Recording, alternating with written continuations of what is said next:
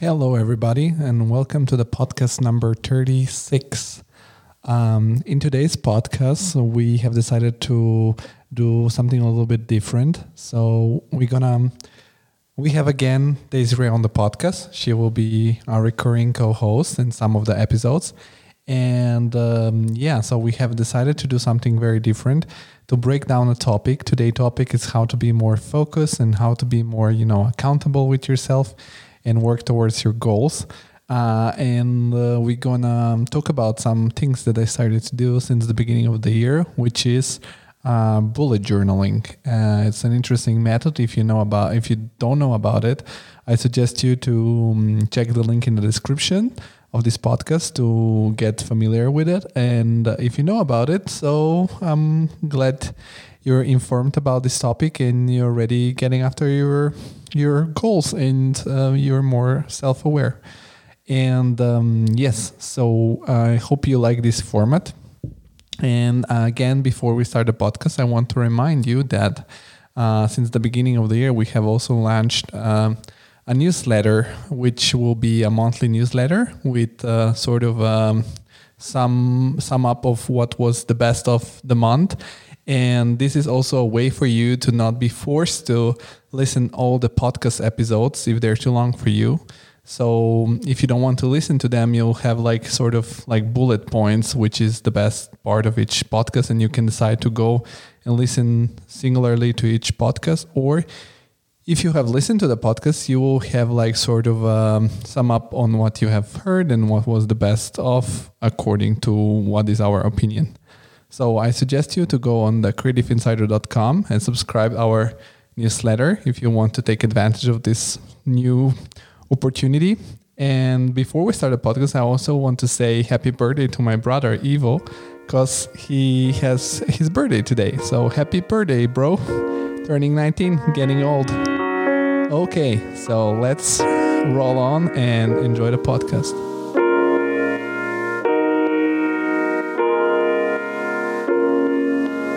The whole world stops just like that.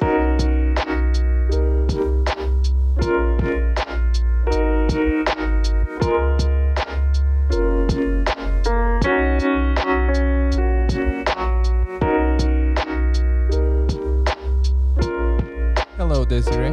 Hi. Hi. So thank you for being my co-host in this new episode of the Creative Insider of this new podcast. In this podcast, we're trying to do something that was sort of the spirit of the very first 6 episodes or 7 episodes, because you were the first guest on the podcast. So we're gonna do a little chat about breaking down some specific topic, and I'm very curious to see how our listeners gonna react to this. So that because we wanted to tell stories, but we also wanted to discuss some topics about creatives when the podcast started, and so I think it's nice to have once in a while a little bit of these episodes. Maybe if the listeners enjoy it very much, they can tell us, and then we can do 2 podcasts a week. So we can do one like this one and one where we have our weekly guest, the creative of the week, and then we discuss it. Yeah. So what are we going to talk about today? Today it's we did a little bit of a recap of last year before the New Year's Eve. And as most of the people, the beginning of the year means, having new plans, new strategies, being very motivated for the year. So I wanted to talk a little bit about that. How do you usually start your year? How do you do sort of plans and strategies for your year? How do you approach the beginning of the year? I always start with a mindset, sort of like, what do I want to achieve in that year? But I usually start in November with my planning and strategy for the year ahead. But I think January is actually a pretty good time too, because you've already started the new year. You're in the first few days, and you have a lot of new energy that comes from the year switching. So, yeah, I think I start with a mindset, and then I start with recapping what went well, what do I want to change, where do I want to pivot.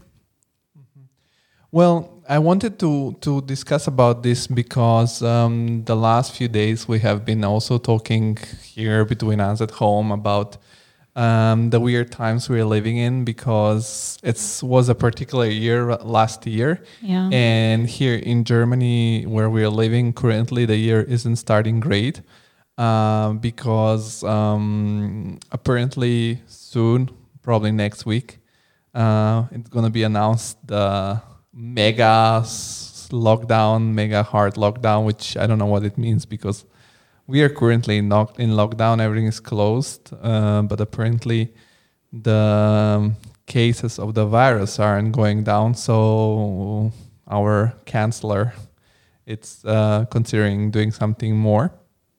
And what I've been thinking is that since this whole weird situation started, I've been affected by it, because in the beginning we were very scared in general around the world. Well, yeah, insecure. It was like you didn't know what was going on. So I think it was you were unsure about, how vital is this? How dangerous is this? What does this mean for me personally?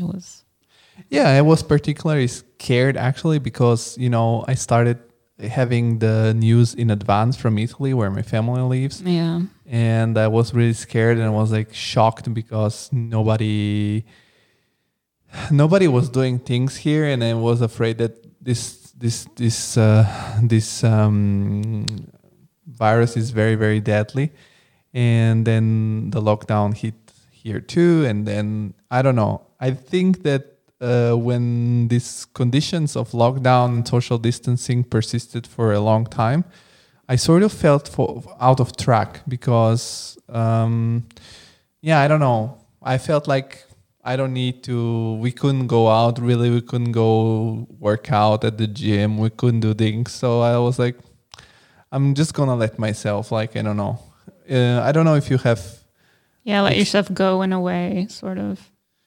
Well, in a way that I cannot work out, so why should I even try at all?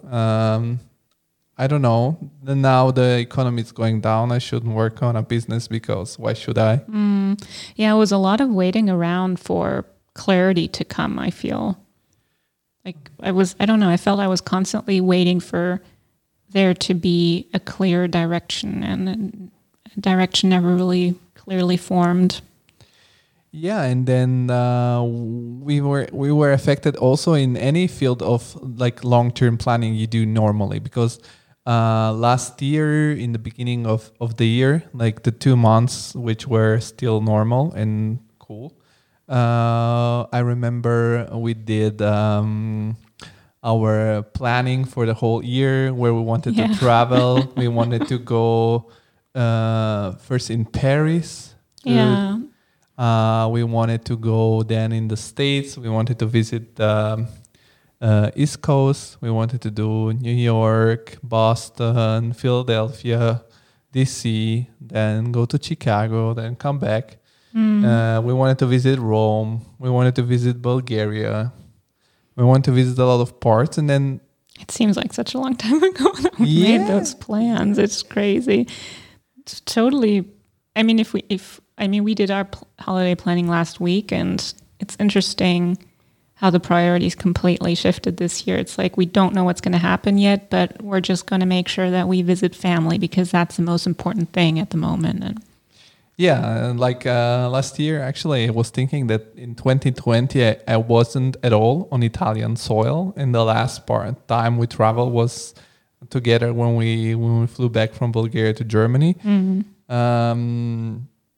And it's crazy how sometimes watch videos or movies on YouTube, and it's weird how in 1 year, what seemed to be very normal daily life, people in a comedy club or in a pub gathering together, one above each other almost, and all packed.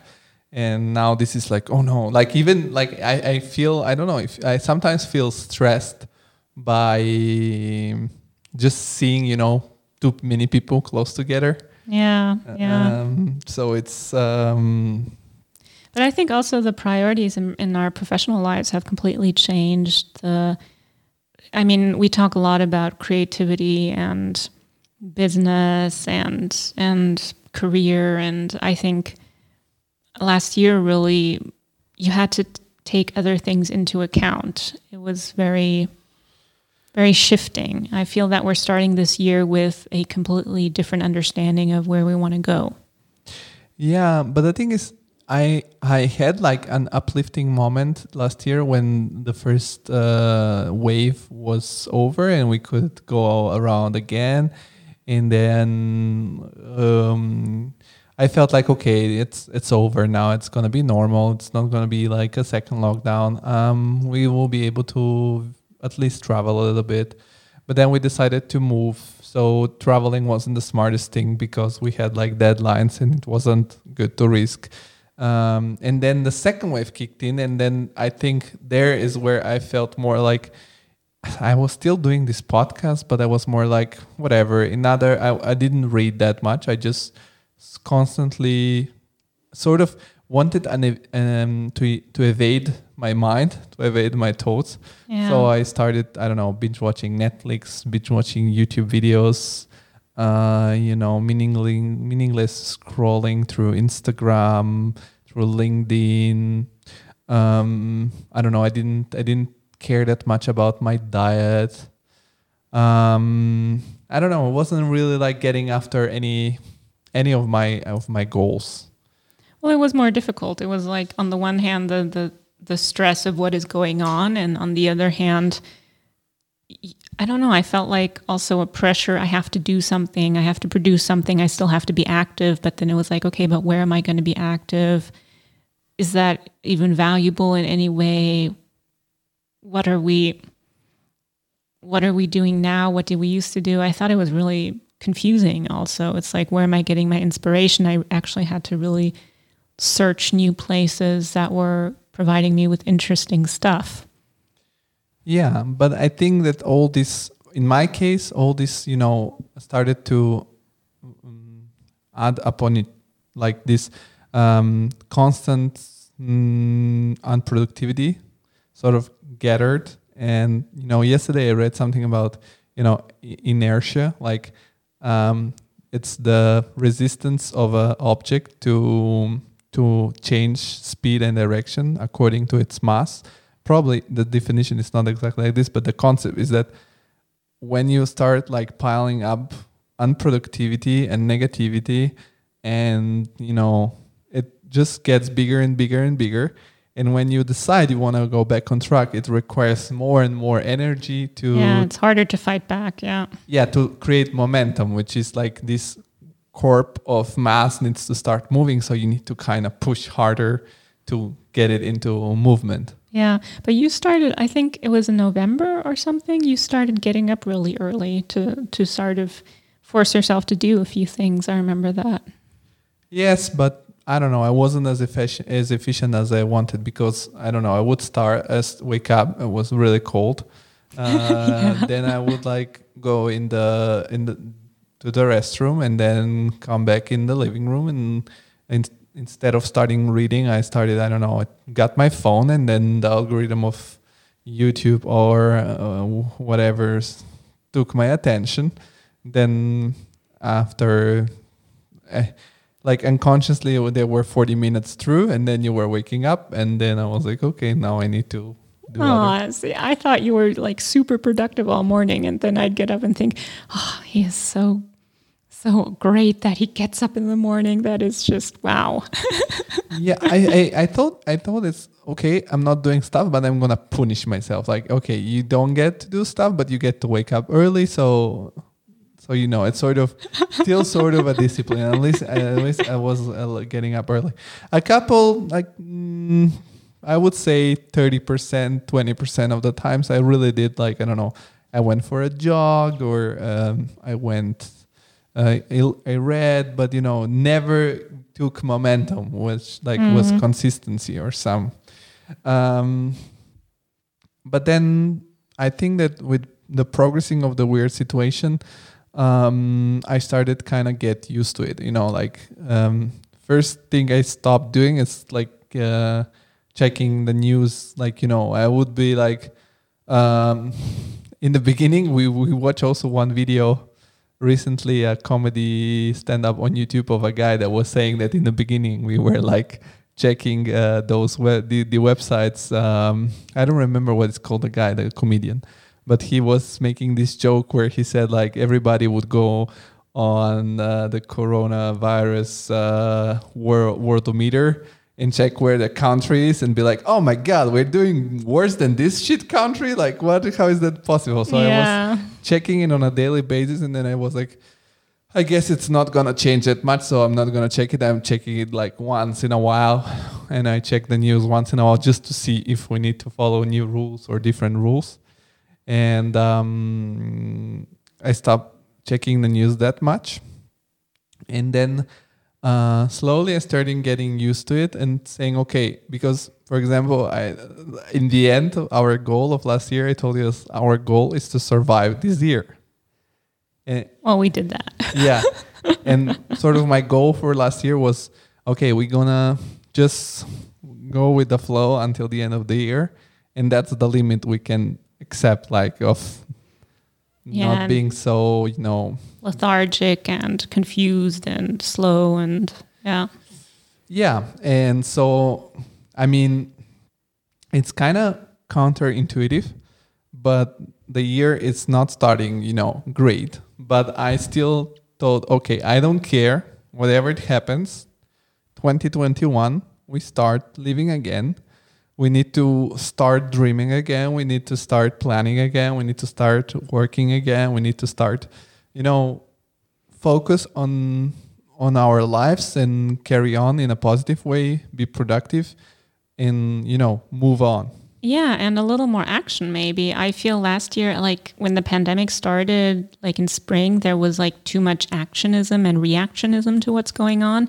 And then during the summer and fall, it sort of like the curve went down and there wasn't that much new things happening, new things being done that is really new and innovative and valuable in some way. And now I really think we have to take all the ideas that we have in our head that we read about maybe last year or over the holidays now and put them into reality and sort of, give ourselves a boot kick. Yeah, and also stop, waiting for the virus to be gone or being more like, whatever. And now nothing is good, everything is bad. I mean, it's not optimal, but I think that as we got used to it, when they put you constantly in a stress situation, you stop being that stressed. It's like it becomes kind of normal. Well, I don't think you stop being stressed, but you just get used to the stress, and your stress threshold gets higher. Exactly, sort of. exactly. Yeah. Well, if they keep it constant stress like it was, is just stop caring. And by now we know, I mean, at least I know a couple of people that got the virus. And I mean, luckily, if you're young, it's not that bad. Like probably you're going to kick it out in a couple of weeks. And by some people, it's not even that bad. But, I think older people are very much to be protected.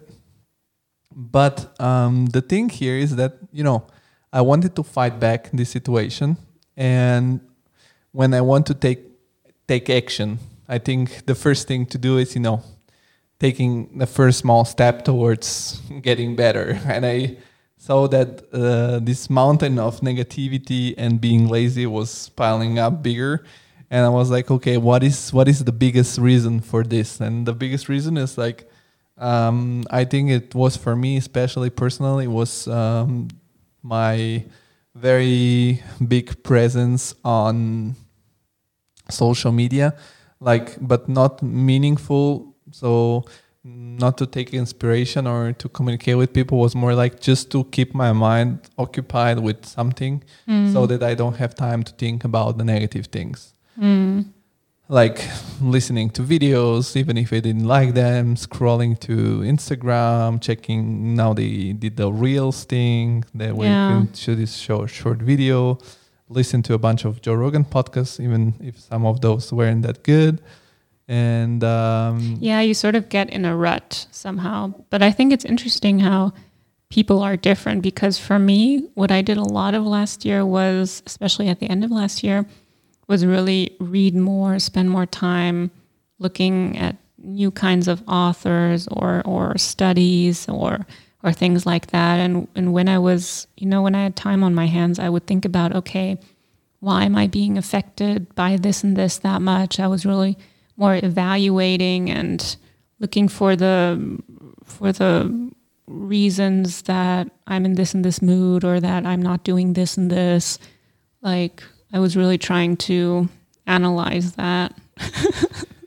Yeah, I didn't want to do that. And that's why I wanted to shut off my mind. And sometimes I have so many thoughts that I think, okay, to just, I'll keep my wheels in my head, the mechanical, turning towards something that just occupies my mind. But the problem is that we watch also, The Social Dilemma, the documentary. So I was like, well, but that's not really cool. What if I cannot get out of this wheel anymore?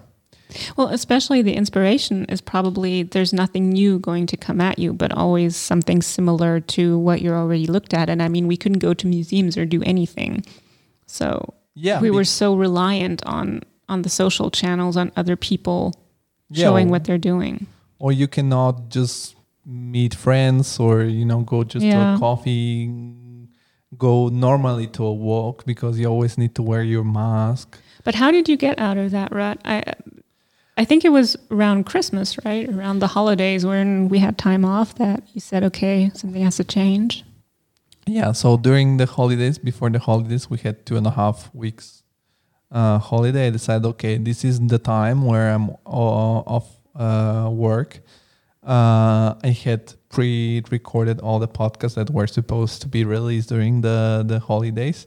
And I was like, now I have the time to concentrate on this thing and to start taking action.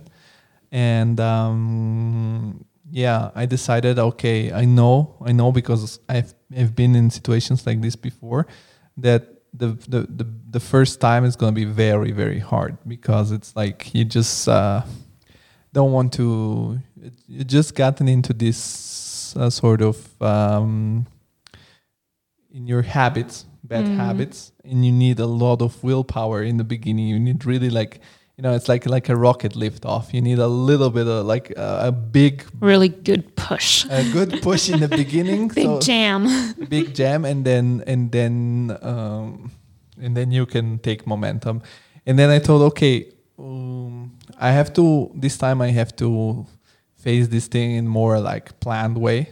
So when I don't know how to face something, I always read some books about the topic, so that I can, have the expertise on someone that's smarter enough to tell me how to deal with it.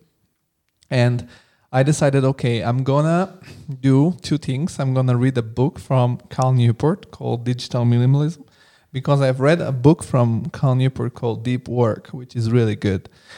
And I said, this guy writes really nice books, because they're not like self-help productivity books, but they're actually sort of like a manual, like how to approach this problem. And then, as many of the listeners might have heard in like past podcasts, I started loving podcasts because of Joe Rogan and because of Matt D'Avella. And on Matt D'Avella's podcast, The Ground Up Show, once there was this guy, Ryder Carroll. I still don't know if he's Austrian or American. I know that he's a graphic designer, web designer, but he's famous because he created this journaling method, which is called the bullet journal method. And I've practiced this journaling in the past, but I always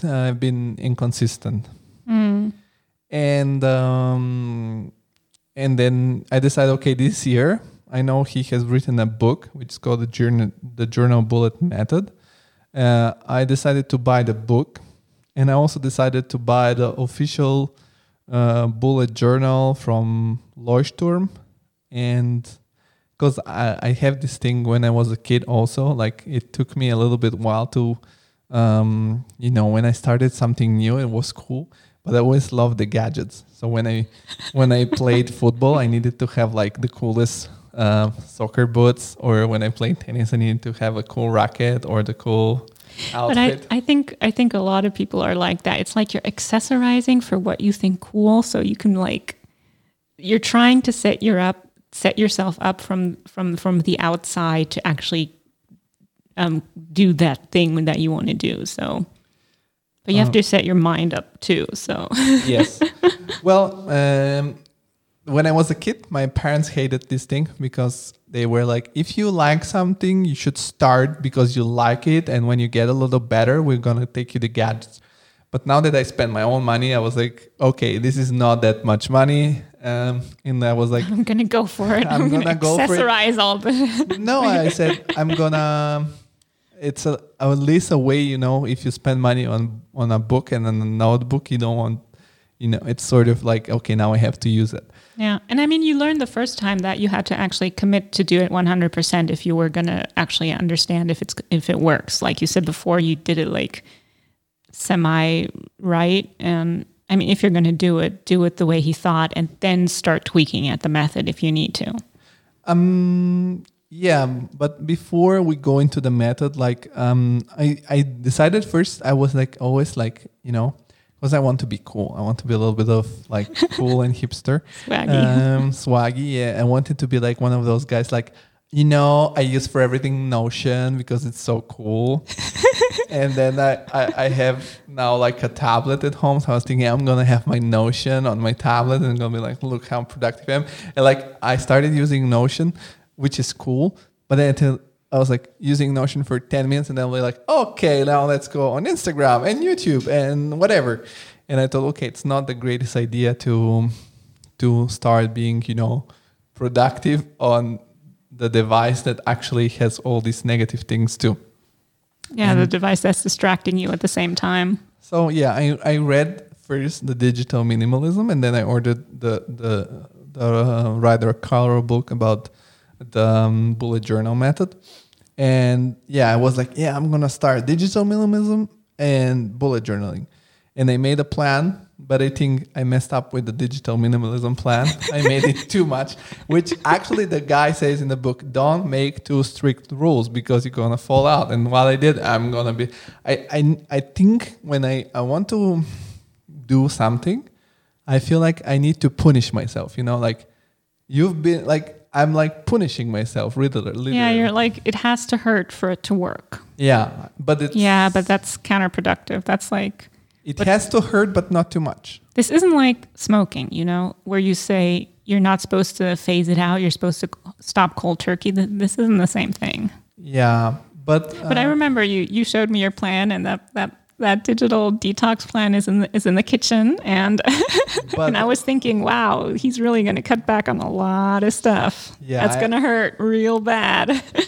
Yeah, the thing is that there are a lot of suggestions in the book of digital minimalism which are really good, and one of the suggestions is like join stuff, which means join sports clubs. I don't know, something that you cannot do right now, or I cannot be like after work, be like, hey, Bambi, let's go out, or let's distract ourselves from being distracted. Yeah, let's do something else because here is winter, so it's cold AF, and second, it's really not suggested to go out because everything is closed. So I think I'm gonna review those things and tweak them in a better way.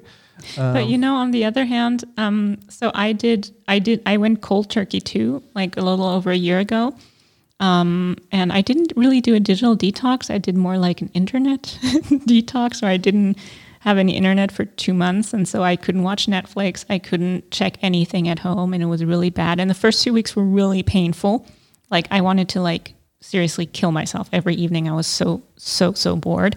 But then it does get better. So I think you just have to really, and he writes that in the book. He says the first 2 weeks are hard and you are going to want to, kill yourself out of boredom. But then it does get better because you have to just get out of that behavior, that pattern pit. And for me, it really helped. Like after 2 weeks, it was like, okay, I'm doing this and I'm listening more to that music that I downloaded. And I've read so much more too. And actually go to bed early too, get some sleep. Yeah, and I remember then the pandemic started and we needed to beg downstairs to your neighbor to give us some internet. Otherwise you won't have, but that's true. Another story. That's another story, yeah. But I'm just saying, I think the first 2 weeks, it's really hard. Yeah, I'm aware of that, but I don't know. I wasn't strong enough. The plan wasn't made in a good way, but I'm gonna try again. But the thing is that I was like, again, you are sort of not. You need to punish yourself. So I was like, okay, the bullet journal, the digital minimalism didn't work out. So I'm gonna keep up with the bullet journaling, and I'm gonna do this right. So I decided, okay, first I'm gonna read the whole book, and I'm gonna understand the whole overview, because the thing I want to say here is that, first of all, we're not paid to do this for any book or any method. It's something that I've done already in the past. And if you want to start bullet journaling, you don't have to buy the book, actually. You can just go on, we're going to add links in the description, but you can go on YouTube on a channel about the bullet journal method, or you can go in the official website and you can, download PDFs and for the basics in many languages, and you can start in any notebook. You don't have to buy the official notebook. I thought just the notebook. I wanted to buy this notebook because I thought I'm gonna. I thought, okay, I'm gonna see how it's set up, the original one, so that in the future, if I want to switch to another brand or another kind of notebook, because I like also other notebooks, I will set it up based on this one. So that was also my idea. And I was like, okay, and I also want to listen to read the whole story so that I can see how he uses this notebook actually. And there were some very useful point of views in the book, because I've seen some of mindsets he used while using the book, and he was giving also suggestions about topics that actually ruined my journaling habit in the past, which is don't try to keep your bullet journal perfect, because it's not what it is about to be perfect. Yeah. And that's what I thought was interesting, or what positively surprised me, was that it's not only a, productivity or goal achieving method. It's actually, he does include a lot of, topics and chapters that have to do with in generals, like what are your life goals and how do they change over time and things like that. So aspects in general to actually living a good life in some way. That sounds a little cheesy, but so that was really surprising for me. I kind of like that. Yeah, I'm like, and here I want to say something like, I'm not a guy that's into these practices like, oh my God, I'm going to journal, and I don't know. I've heard be aware. Conscious. Tim Ferriss does like the 5-minute journals and the thank you notes, and I don't know if it's called thank you notes and stuff like that, but where he's like writing down gratitude, whatever. But I was like, yeah, I'm very skeptical towards those things, and I was also very skeptical about buying a book which costs, I don't know how many, it was probably 15 euros, I don't know.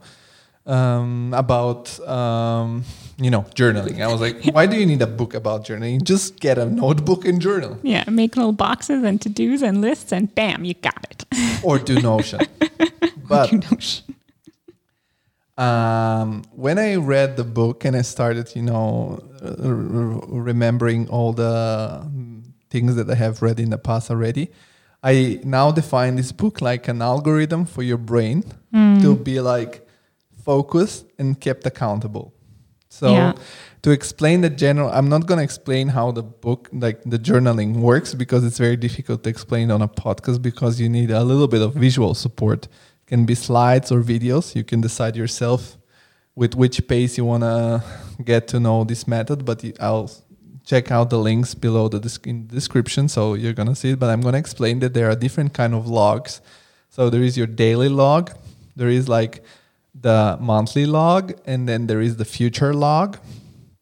And then in the beginning of the journal, there are indexes where you write down the pages where you different things write. And when you get a little bit advanced, you can start also working on your different projects in your notebook or whatever. You can do, for example, he makes a lot of examples about planning your holidays, planning, I don't know. Project he has in there. Learning skills, even recording your, fitness. You can do everything. It's sort of an open source algorithm for journaling, which you can adapt to your necessity. And once you have figured out these logs, the different tasks can be transitioned between the different logs. So it's sort of, that's why I say algorithm, because you have to follow precise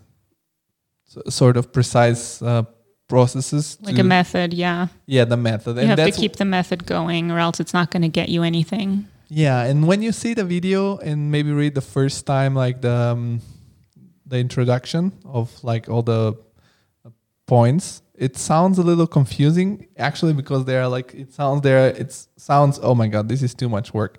Yeah. But once you set up whatever journal you want to start, it slowly start to make sense. Yeah, but I think what's important to say here is that I think journaling is such a confusing term, maybe because everybody understands something else under it. So it's not a diary or anything, but it's not a to-do list either. I think you really have to look at it from the viewpoint that it's about actually reaching your goals, and it's about making yourself be accountable to yourself, because that's the thing that's hard with. I mean, we were talking about it before with starting the year and actually getting things done. Is you have to be accountable to yourself to actually do those things and take action. Yeah, it's sort of structuring and collecting your thoughts to me, because it's like in the beginning of the year, everybody do like the New Year's resolution and whatever they say. Gonna do more sport. I'm gonna get a raise. I'm gonna call my granny more often. I'm gonna start a business, and then the next year they didn't do anything, and then it starts over again. And you have to organize yourself and structure yourself. Yeah, and this is what is for me the added value from the book, because in the free resources, I mean, there are different people. There are people who are very resourceful, so they get the free.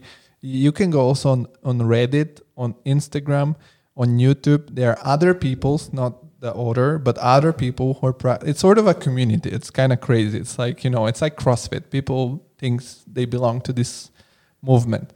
Which they share their own personalized methods and tweaks and whatever. But what I like through this system is that when in the book he tells you, okay, this is your big goal, and he actually gives you like sort of questions that you should ask yourself when starting, a project, or another cool thing is the reflection. The reflection is like moments in your day when you you sit with your bullet journal and you go through, the daily tasks and see what you have done, what has happened, some notes you have taken.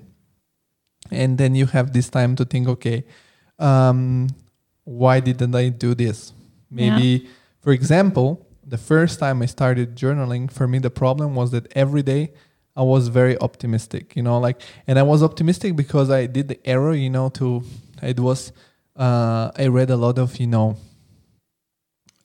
books, biographies, and among others was the biography of Elon Musk.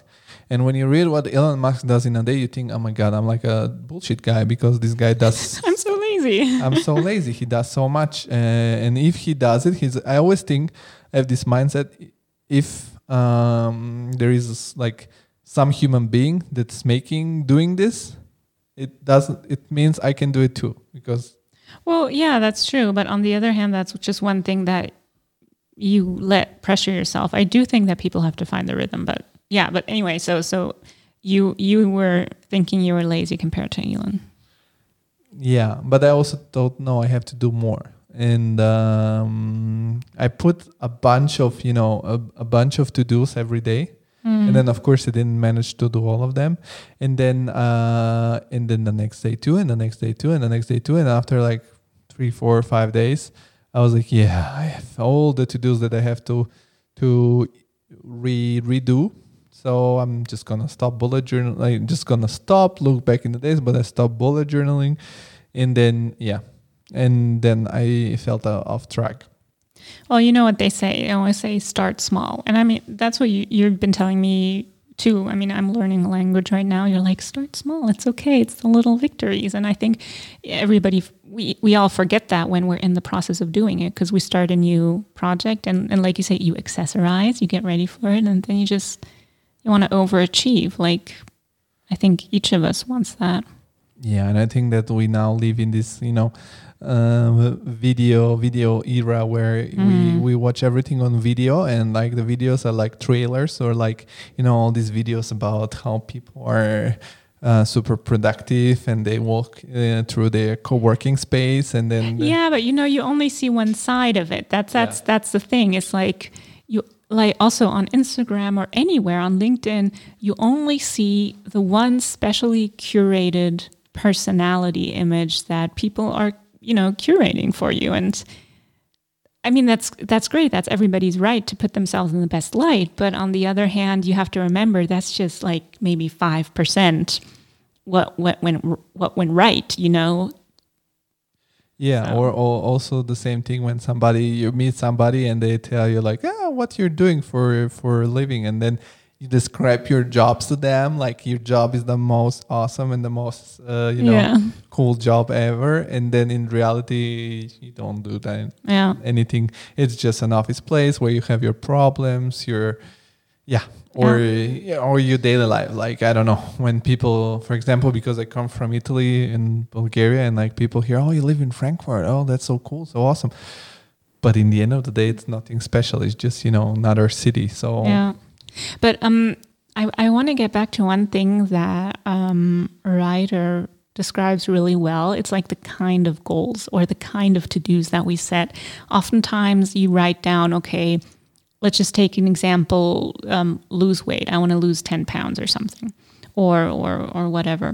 And that's just so unconcrete. That's not really something that you can actually do. If in contrast, if you write, okay, I am not going to eat any cookies today. That's that's super concrete, super detailed. That's tangible. You can do that easier. And I think I really like that aspect to describe not the end result, but the process. Like, for example, connect more with your family. It's like, okay, but what does that really mean? It means I'm going to call my grandmother every Sunday, or today I'm going to text my sister because, I don't know, her 4-year-old his birthday or something like that. Yeah, but before this, he also, what I like, he suggests you to focus on your purpose or why you're doing this thing. So why do I want to lose 10 pounds? Do I want to lose these 10 pounds because I'm trying to get after a girl, which when she's not there anymore, it's fall not back. Or you want to be healthier. It's like, and when you're healthier, you're doing it for yourself. And then another thing he says in the book is like, he tells you, okay, do sprints, do like, set up the first thing, the smallest thing you can do towards that goal. just to build up this momentum, because Yeah. once you have written down what to do in your bullet journal, and or whatever, if you use just a normal paper of 10 to-dos, and then you write 10 to-dos, and every time you cross one like done, it feels so good. Yeah, you have to also see the little successes. And the whole fact that it's analog and it's written is something that I personally love. Like, I've always journaled. I even today, if I just develop something for work or for a client, I always do it on paper first, because that's just, I don't know, I feel I can structure my thoughts better if I sketch it out or write it on paper or organize it on a paper or formulate it somehow, because the fact that I'm having to write it, it goes through my brain, it's analyzed, it's contextualized, and then it's put down. And I feel the fact that this is not a digital thing is actually very, very good for us. I mean, I've journaled in some other way for years now, and I find purely the fact of having a challenge or a problem and analyzing it on paper in writing is super, super helpful to actually understand where the problem is coming from. Yeah, that's true. And another advantage you have when it's analog is that you're not forced within, a software. You have to click there, drag here. You want to do something, but to do it, you need to figure it out. It's more mechanical when you start on a software. For example, when I started with Notion, which is cool, and we now use it for certain things, because I can tell a couple of things for which, for me personally, the bullet journal is not working that well. But like, just the simple fact that you open a notebook and you can actually write whatever you want in order you want, or sketch something, and it's just your mind going through your hand. Yeah. It's very good.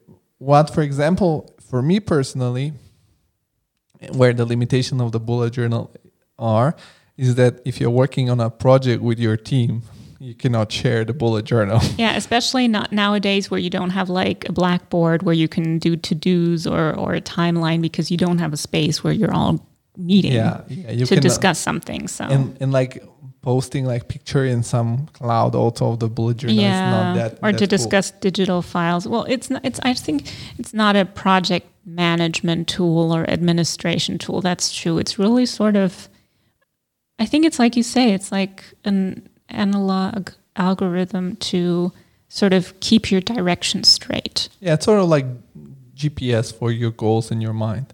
Yeah, and for your state of mind. Yeah. But also what I don't use the bullet journal for is like when I read books and I digest them by, reading. And like when I see something, I first maybe read, and then when I see something, it's really, really useful concept for me, I write it in a notebook. See, that's interesting. That's actually something I do put in my main journal. That if I say, okay, this is an interesting insight, I actually write that down in that main journal that I have. Because I found, like, before I read the book too, and I used like different notebooks for different things, like, for example, insights and interesting things like you just said, and then the personal things and to-dos, and it was just so many notebooks to keep track of. And yeah, so I think it's interesting that for that you use a different one. But why? Why do you do that? Because for that one, I think that the books I read can be the source of my digital content. And so this is why I use the Galaxy tablet with the pen. Oh, okay. Because then when you write with the pen in your Galaxy tablet notes, then those handwritten notes you can directly transform into typed text. Oh, okay. Because you want to share that later with the audience. And then I think if I like lose my bullet journal, it's okay. It would be bad. But if I lose like the notes about books that took me so long, to read, because in the past I did the same, and now I'm very disorganized. You know that I'm very like cluttered, and it's a disaster. No. Yeah, it's a disaster. And then I don't know, the digital thing forces me to write a little bit more legible, and I don't know, I feel better with that. And it's also on a cloud. So for example, sometimes when I'm somewhere and I have just my phone with me, I can still open my phone and check quickly my notes about the book. Yeah, okay, I understand that. Yeah. And because I feel these books I'm reading, they're like sort of a companion of ideas, which I can always, it's sort of like I'm doing my own portfolio of concepts. Because I read a lot of business books, a lot of, I don't know, method books, or I'm more like into this development and learning, and not only development, but for example, currently I'm reading Super Thinking, which is super cool. And that's not a self-help book. It's a book about thinking, about, how you think. Yeah, he includes studies from various scientists and neurologists and everything. So yeah, he has a very wide compilation in there. Yeah. I think alone the appendix is really long. It's a few pages. Yeah, for example, to sum up the digital minimalism book, it took me like 5-6 pages. And in notes, you mean? In notes, and this one I'm not even through the half, and it's already like 20. I think because that book as is just, a compendium of everything you need to know to understand why you think like you do and how to, supercharge your brain patterns. And I think that those kind of books, because not everybody reads books. For example, we have had on the podcast some people that read books, some people don't. Like, for example, I remember Eric Desproges de Combe from Luxigon, who he's a very successful guy, but he said, oh, no, I don't read books, I just do. But he's like more a doer. And I was always a doer, but then I found out some books like Super Thinking, you read through the book and you think, oh, yeah, I know that, but I didn't know that. Like, you can name it. It's like you can put a label on it. Yeah, like this happened to me, but I didn't know it's that what was happening. And yeah, for me that the bullet journal, it wouldn't be optimal for that, because it's gonna be very breakdown through the different, because you have every day a daily log, and then that would break the continuity of, and I wouldn't have access from everywhere on it. But the thing here is that the whole concept of this podcast is that we wanted people to, take action. Yeah, get started. Be accountable, or start being more accountable than last year, maybe. Yeah, so if that was an issue for you guys too. If for you wasn't an issue, great. You can chapeau. Yeah, like you're that douche that says, "Oh no, I'm super perfect." But no. It's just no. Okay, there are some people who are more productive, or they just gave themselves more of an ass kick, or more disciplined. Yeah. But for the ones who are not, or just maybe are, but this was a very particular time of our lives and of humanity. We don't say that you have to start bullet journaling. We will suggest you to go visit the method to try out. We'll link videos and like links where you can inform yourself about the method. But you can do independently from that a little exercise that we got partly from the bullet journal method book, and partly from I add something that you tweaked it. I tweaked it a little bit because last year, in the beginning of the year, as I said, we were planning a lot of things, and we did like a bucket list. And then from that bucket list, I did one thing this year. Yes, and that was a podcast. Oh yeah, 2 things then. Okay. So I did the podcast. I started a podcast, and I did the Rubik's Cube. Oh, right, the Rubik's Cube. So I did 2 even in the worst year of my life, I did 2 bucket list goals, so I can die better than before. Anyways, so in the book, we have this exercise, which I did. When I read it, I felt stupid, very stupid. But while doing it, it was like kind of interesting experience. And again, I'm someone that is very, very skeptical about those kind of, journaling, meditational, self-awareness stuff that you can find on the internet. But this one was very interesting, and I suggest all the listeners to do it for themselves, because while doing it, you don't know, you have something in your mind happening. At least for me was this. So you have to take your time. If you don't have a journal, you can take any kind of piece of paper or something. Paper, A4, A3, whatever. Take more than one, because if you're a big writer, you will need a little bit of more. I did it more in a bullet form, because the guy in the book was like, imagine it and did in bullet form. Yeah, but you can be brief. Yeah. Yeah. So you have to imagine you're at the end of your life, and you have to write down the tale of your life, and you will write 2 versions of your life.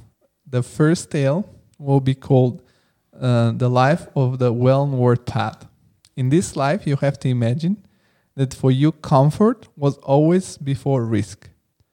So you were lazy, you were chilling, you were, Wait, comfort and lazy is not the same thing. Okay, you have to differentiate. Okay, that. not lazy, but comfortable, like avoiding risks. Or too great risk, or isn't it also more like you take the path that everybody knows and that you're supposed to take, like the typical, or the path of least resistance. Yeah, exactly. You study, you get the job, you keep the job.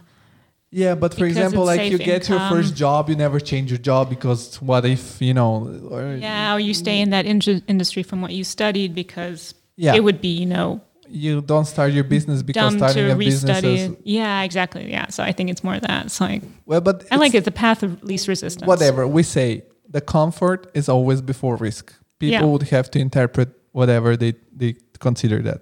I'm just summarizing what is written in the book in a very, So in the end I also add some questions here, so you can write it answering this question. At the end of this life, what will you have learned? Which places will you have visited? What will you have achieved in your professional career? What have you done for your community? What events will you have experienced? How your professional life have developed? And then you imagine this thing, and you write the tale about this this question. If you want, I'll write just the questions for the exercise in the description. So if you need, because listening to my voice and doing the exercise, it can be very hard. So just go in the description, and there will be like questions for the exercise, and they will be listed. And then finish the first tale, and now reset on the same paper if you have space, or another paper, and write a second tale, which is the tale of the life of the path less traveled, where risk is over comfort. And then you answer again the same questions, or try to build a story which answers those. Doesn't need to be like a list. And then once you're finished, take your time. For example, to me, it took me approximately half an hour to write down the both tales.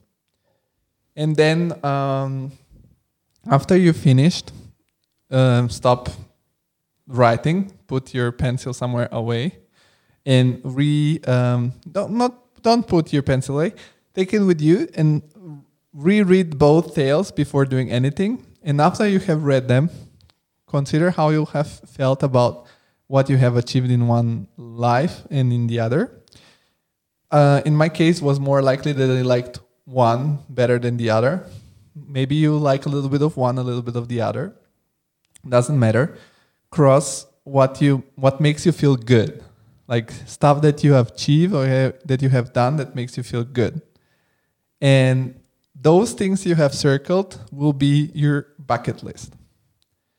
And here is where my idea of tweaking this exercise comes, is that you can take now, if you have a journal, you can take one spread of the journal, 2 pages, divide them in this split it into 6 equal parts, where you're going to write in column the categories learn, visit, achieve, community, experience, and personal, from which are the same of the questions you have answered. And then you categorize the circled parts of your tail. And this is your bucket list. But now you're going to do, usually you're going to, like, bucket list also is something like resolutions. I'm going to do this, but when nobody knows. Yeah, and they're sometimes like, oh, I'm going to go to New Zealand just because it sounds cool, but it's not really that important to you. Yeah. So beside all these columns, you made, on the side of the column of the different categories of bucket points, you do 3 columns, and the first column will be to do, the middle one be doing, and the third one will be done. Because, of course, in the tails, you can also consider stuff that you have already done in your life. If you are proud about something that you have achieved in your past, you can still put it in the tail. But probably everything's going to be in to do that you want to achieve, because that's just more likely. No, but you have to do, which is to be done. Doing, so you will need to decide what you're going to start doing first. Yeah, exactly. And then done.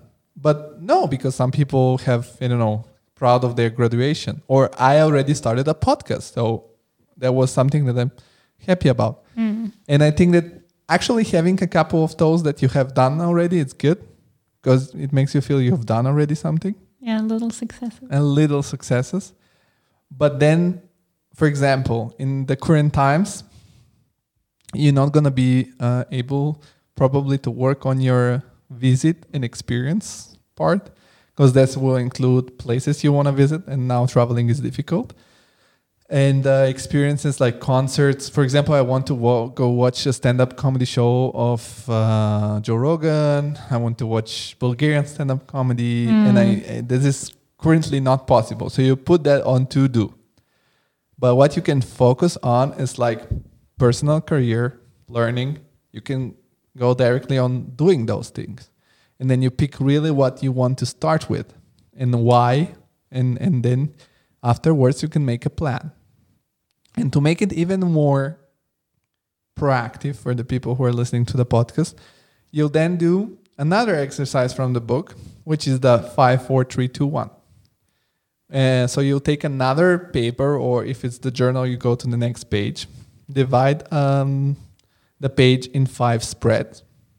Yeah, and so once you have divided the paper, like the page in 5 spreads, and you have written the numbers on the top, you'll take some of the bullet points from your bucket list, and the one that you put on the top is the one that you want to achieve in 5 years. Then you have on the 4, you have to think about, for example, tasks towards those goals. So task for this year you want to achieve in 4 months. Under the number 3, you set a task for the next 3 weeks, or tasks you have to decide.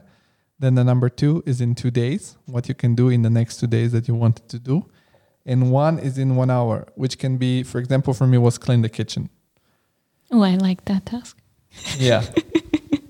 So this is the goal. We want you to take this action, to try out. We hope that it will be a helpful exercise for you.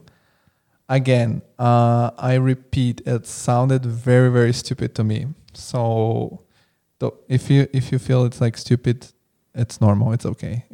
It happens to everyone. It happened to me too. But it's nothing to lose about. So try out.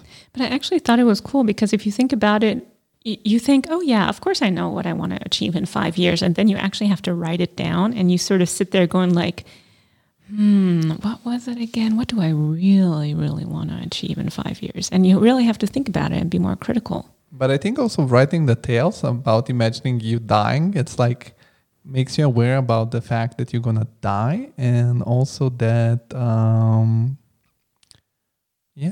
it's... You have to live your life well and just make the most out of it. Exactly. Especially if you were like, I don't know, like me last year, where I was just waiting for the pandemic to just be more clear or for something. It's just, it makes you see how silly that is, really.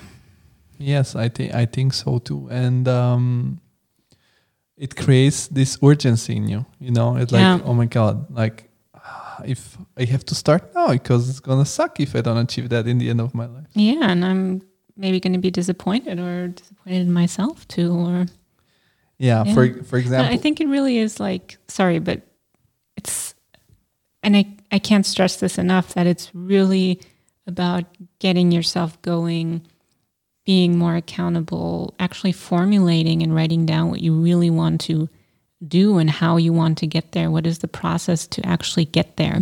Not only what you want to achieve, but how you actually want to do that. exactly. And I think that the best part is that you first set up like some small steps, like, okay, I want to start a business. So what business you want to start, or what do I need for starting this business? What I can do about it now? How can I test this idea? I think that's a crucial thing you just mentioned. How can I test this idea if it's going to work? And because often, especially if we are talking about starting businesses or going down new career paths, you have this idea in your head and it's new and it's, you know, it's daunting, and you think, oh, this is definitely the right thing. This is it. And you don't test it with anybody because unconsciously, probably you're afraid that that nice shiny thing you have in your head, that's not going to be, you know, might not be the right thing, but you at least want to try it. And I think the whole thing of testing your ideas, you know, with people, maybe with peers or with people that you think might want this business or this creative product that you're creating is very important, especially at an early stage, because then you can see, okay, what do I need to fine tune, and what do I need to change completely? Maybe it's a total waste of time because, I don't know, now that I've started developing it, it's not that cool. Yeah, but also, you know, like by testing your ideas, I meant also something like, okay, you have an idea, which is just, you know, sort of your own imagination, Yeah. a supposition, like a theory, a thesis. You know, you do a thesis and you need to test it. But sometimes also people, you know, say, oh, I'm going to test this. It sounds awesome. They try for 2 days. It doesn't work. Oh, it's a shitty idea. No, you have to, you know, also know that for each thing, you have to set yourself like, okay, I'm going to test this for maybe 1 year or 2 years. And what Depending on the idea, yeah. Yeah, but I say for myself that at the end of my life, I want to have lived with the least what ifs in my life. So people shouldn't consider testing an idea time like waste of time, but just, you know, you have to invest time to actually don't miss what you have in your mind. And yeah, but it's also, you get to know yourself and your skills better. Because only if you start testing things, you understand, is that really what I'm good at or what I can do or what I want to do? And I think that people fear more success than unsuccess, because like if you succeed, then you will change, you know, you'll be a different person. And but think about it, like try out. And if you succeed, you can, you know, embrace the change. If you don't succeed, you're still where you are now, just with a little bit more of experience. But I liked what you said with, I think that's one thing, I think we can put this whole conversation that we're having under the headline of the least what ifs possible at the end of your life. I really like that when you said that the other day too. It's really nice. Yeah. And then I want to conclude maybe with a very nice concept I read. Like this book for me was, I don't know, it's not a must-have. So I liked it because I liked it, but it's my personal opinion. But what I really loved about this book, it's that, you know, he has also like the chapter where he explains, so I can explain a little bit. The book is divided in, I think, 4 parts. I have here the book with me. So let's see how it is exactly divided. So we have 1, 2, 3, 4, 5 parts. So the first part is preparation, where you can read it in not even a day. It's a couple of hours. And the first part is about, you know, the method and how it's was created and stuff like that.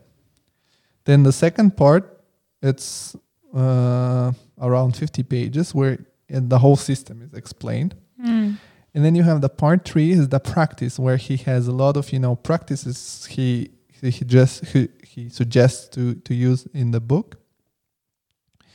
And then in the part 4 there is the art, how, for example, different people are using the journal for them, and and then there is a conclusion with other topics like that, frequent asked questions, thank you notes, and stuff like that.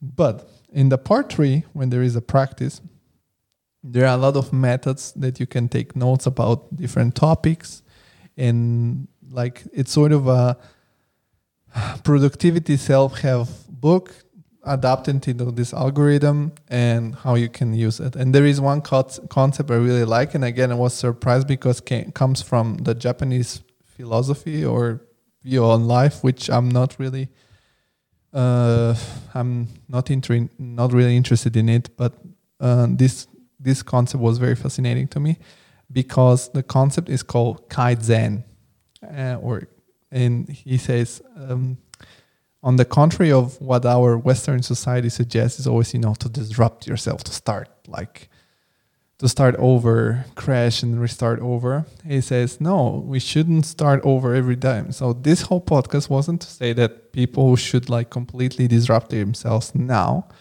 but they should adopt this mindset, which Kaizen means, Kai means change and Zen means good, which also literally translated means constant improvement.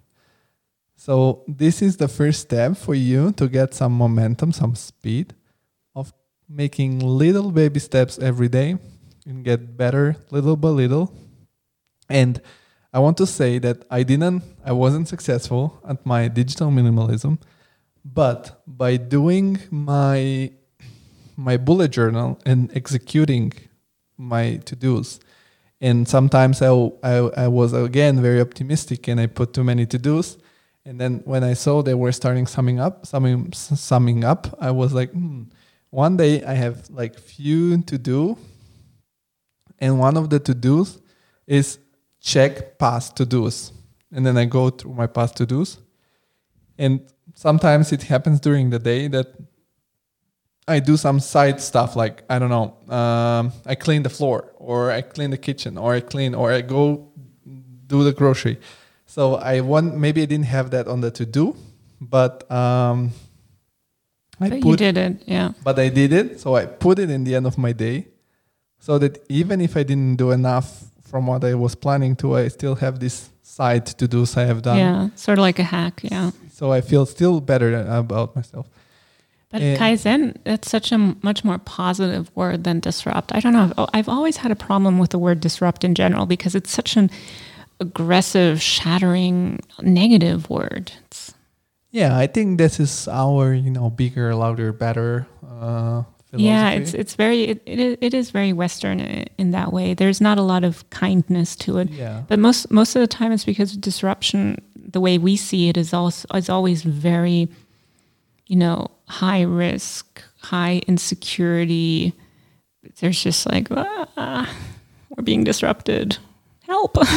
Or no, just disrupt yourself. What I have done so far. I just that aspect smash too. it and I leave. Or it's that wasn't good enough. Yeah, exactly. So this was some of the things that I learned from this book. I'm doing now the bullet journaling for 17 days, which is my longest run. Tomorrow I'm gonna do it too. So tomorrow it's gonna be the 18th day. So I suggest you to start somewhere. I hope you will do the exercise, and then if you want, feel free to feedback us for if you need help to understand it better, because we know that the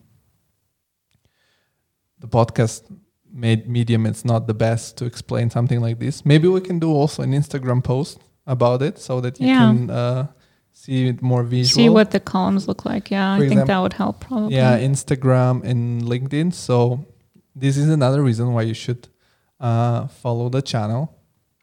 And also we want to hear your opinion if you like this kind of podcast where I have also my co-host with me and where we, break down some topics that goes through our life as creatives and in general as like people. So feel free to write on our pages or on Instagram or on Facebook, or now we have the email, the hello@thecreativeinsider.com. Yes. You'll find everything in the link. And another thing we want to conclude is that we know that long form podcast is our favorite because it gives us the time to develop these ideas or to hear the stories of our guests. But also for you, it's maybe time consuming. And we, differently from other media, we don't want to have your attention constantly. We say this is sort of like your favorite object. You can pick it when you want and put it down when you want. So if you want to, stay on up to date with what is going on with the podcast and the different podcasts, you can go on thecreativeinsider.com and join our email list, our newsletter, and we will be sending each month sort of a sum up of what happened in the last 4 episodes or in the some highlights. Some highlights. So if you have listened already to the podcast, you have sort of a fixed record of what you have heard. If you haven't, you have an overview and you can decide maybe one episode for you is more interesting than the other, so you can decide. So yeah, I suggest you to join this newsletter, and it's also not so invasive. It's once a month, so you won't be like... Yes, we want to respect your inbox. Exactly. So yeah, so Desiree, thank you for co-hosting this episode of the Creative Insider. You're very welcome. It was a pleasure again. I think you will be more often in the podcast because you give this great colloquial partner, which is nice to have, and you have different point of views than me, which is also interesting. I think that's one of the important aspects of collaborating with someone, that you have different opinions.